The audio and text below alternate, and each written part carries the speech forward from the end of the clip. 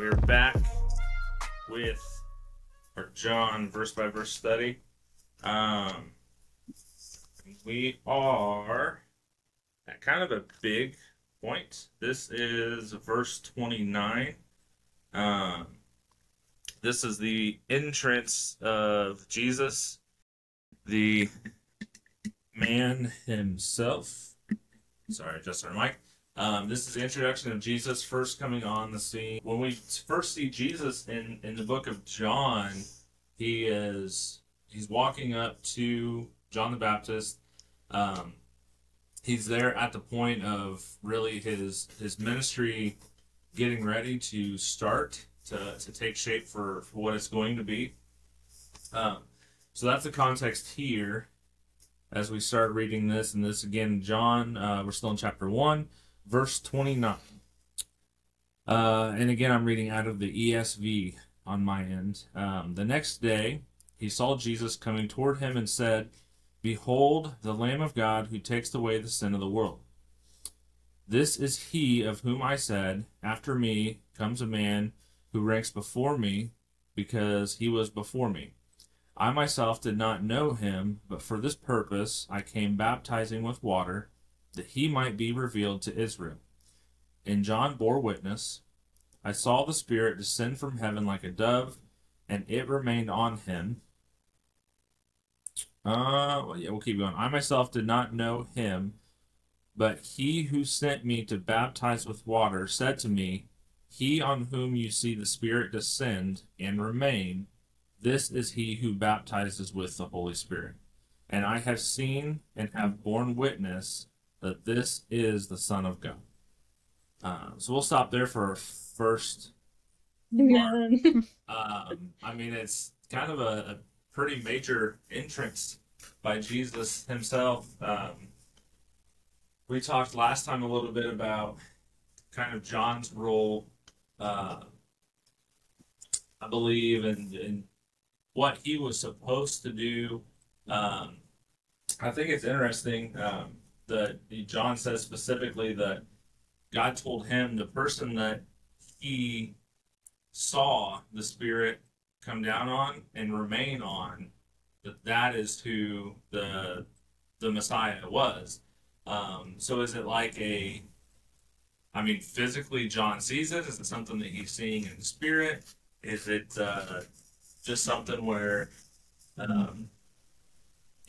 John has an indwelling of the Spirit? So is it that he just kind of, I've had times where I'll be in a restaurant or a store or something like that, and I may see somebody across the way, and I've never seen the person before in my life, don't have any interaction with them, didn't even hear anything they said or anything like that, but I just I just feel it, like that person's a Christian. I don't know why I think that, I don't know why I feel that, but I am confident that that person is a Christian.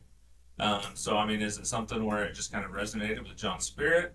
I don't know. I've always kind of thought that was interesting that John was told that he would see it and he would see that it remained.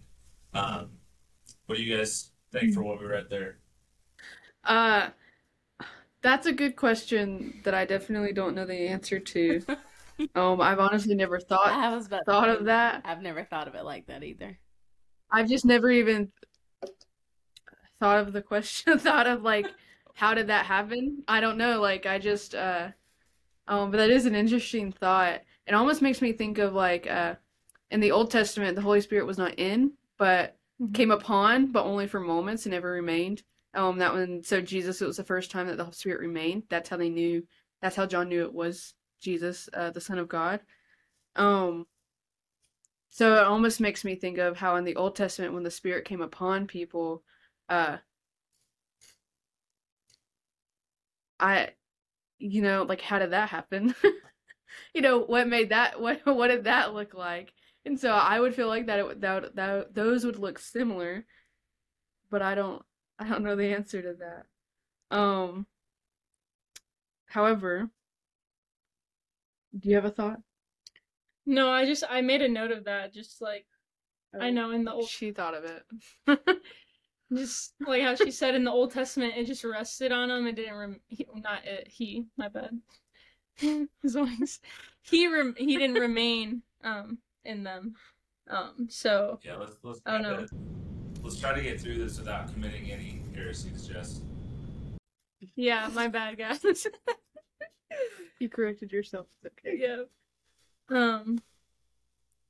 I don't know. The fact that the Holy Spirit remained in him makes me feel like it gave him special authority or like power. I don't know. That So this is something I think a lot of people don't really think about, but what we read in the New Testament and the Gospels is still technically Old Testament, because up until the point of Jesus's death, burial, resurrection, it's still under that Old Covenant, and that's why.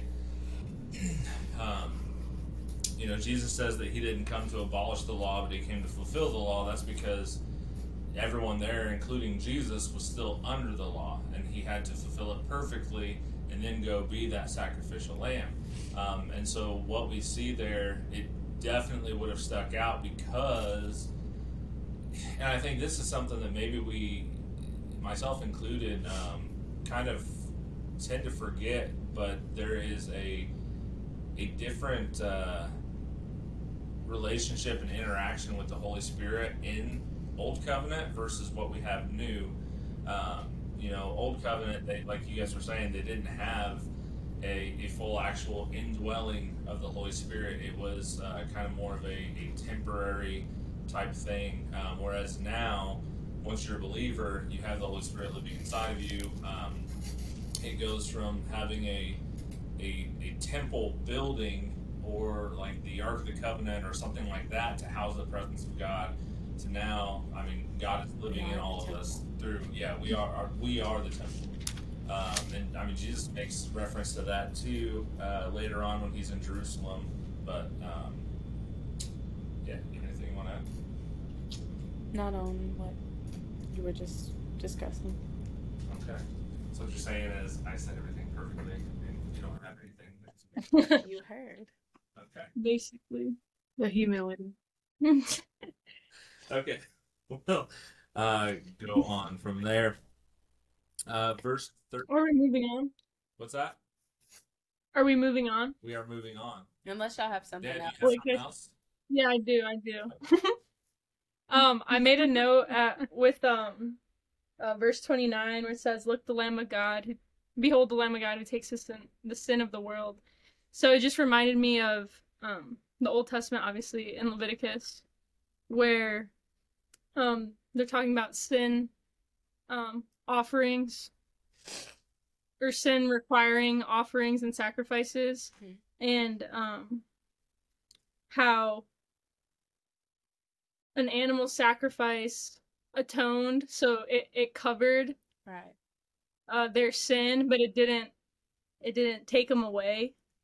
And in Hebrews chapter 10 verse 4 it says, "For it is not possible that the blood of bulls and goats could take away sins." Right.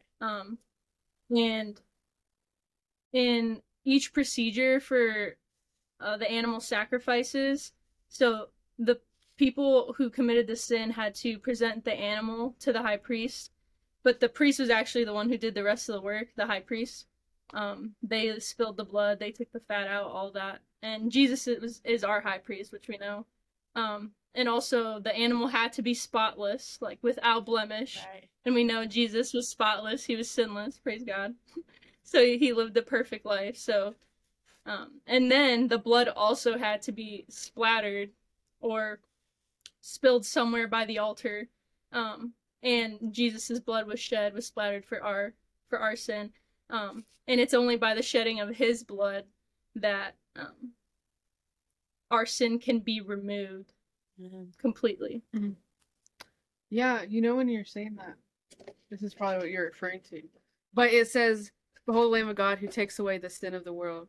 So it's saying, "Behold the Lamb." So they're saying, refer back to this covenant that you live in, that you have to sacrifice animals. You have to sacrifice lambs. But this is the lamb who's actually going to take away your sin. Right. Those animals don't, but this is the one that's actually going to take them away. Right. Which is what you're referring to. Praise God. Yeah. But that's awesome. Praise God. What I think is interesting too, so John says with such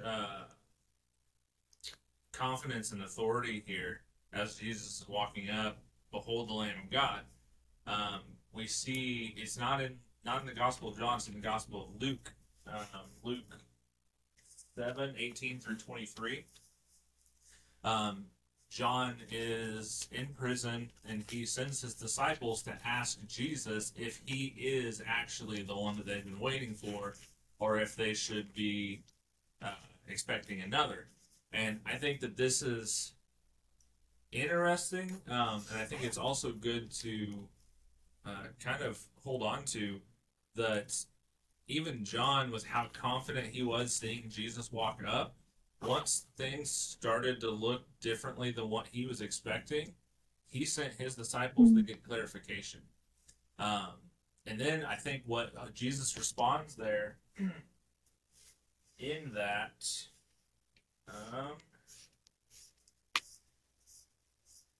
when Jesus responds in In Luke, 22, go and report to John what you have seen and heard. Is that what you're talking about? yeah, we have it.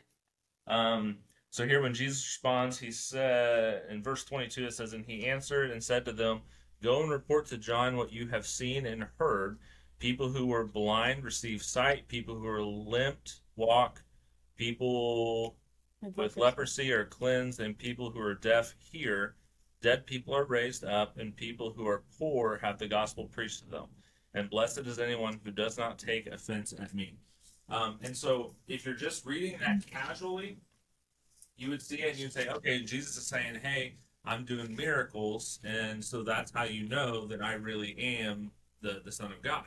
But we see throughout Scripture that this is, I mean, we're told, and Paul makes comments in at least one of his letters that people can do miracles and stuff and not actually be doing them through the Holy Spirit.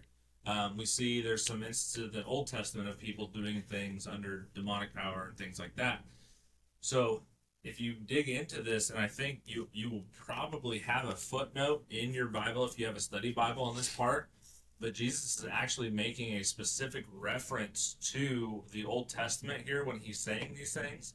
And so when Jesus is saying, go tell John what you see, that the lame walk, the deaf hear, and all this, he's quoting the Old Testament that's talking about the Messiah coming. So Jesus isn't saying, like, hey, just go tell them what you see. Like, Jesus is telling them, yeah, I'm the guy that this was written about. And so then they would have gone back to John and told him, like, hey, this is what he said. This is what the scriptures say. And John would have known all the scriptures too.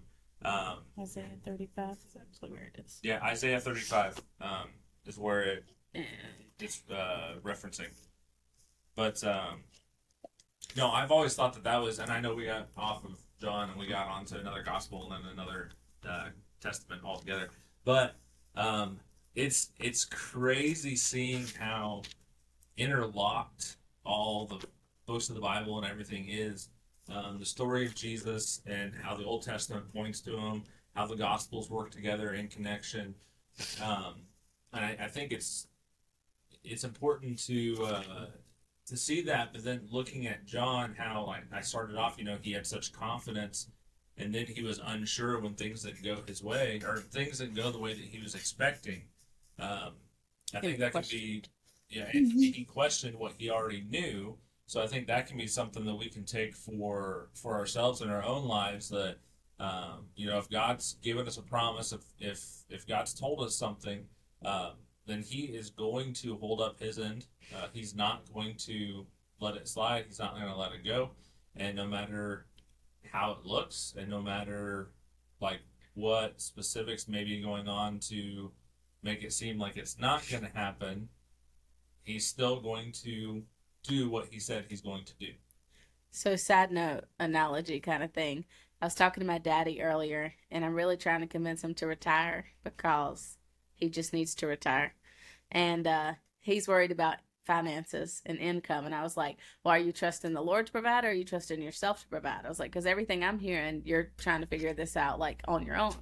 And then not like 2 hours later, I told Jesse, I was like, I really need to find something to provide income, because like I feel like the Lord's told me to stay home with the kids, but we're not good. Like, this is not going to work on just your income. And it was like the Lord was like, really? Because you just told your daddy that I would provide for him, but you can't trust me to provide for you.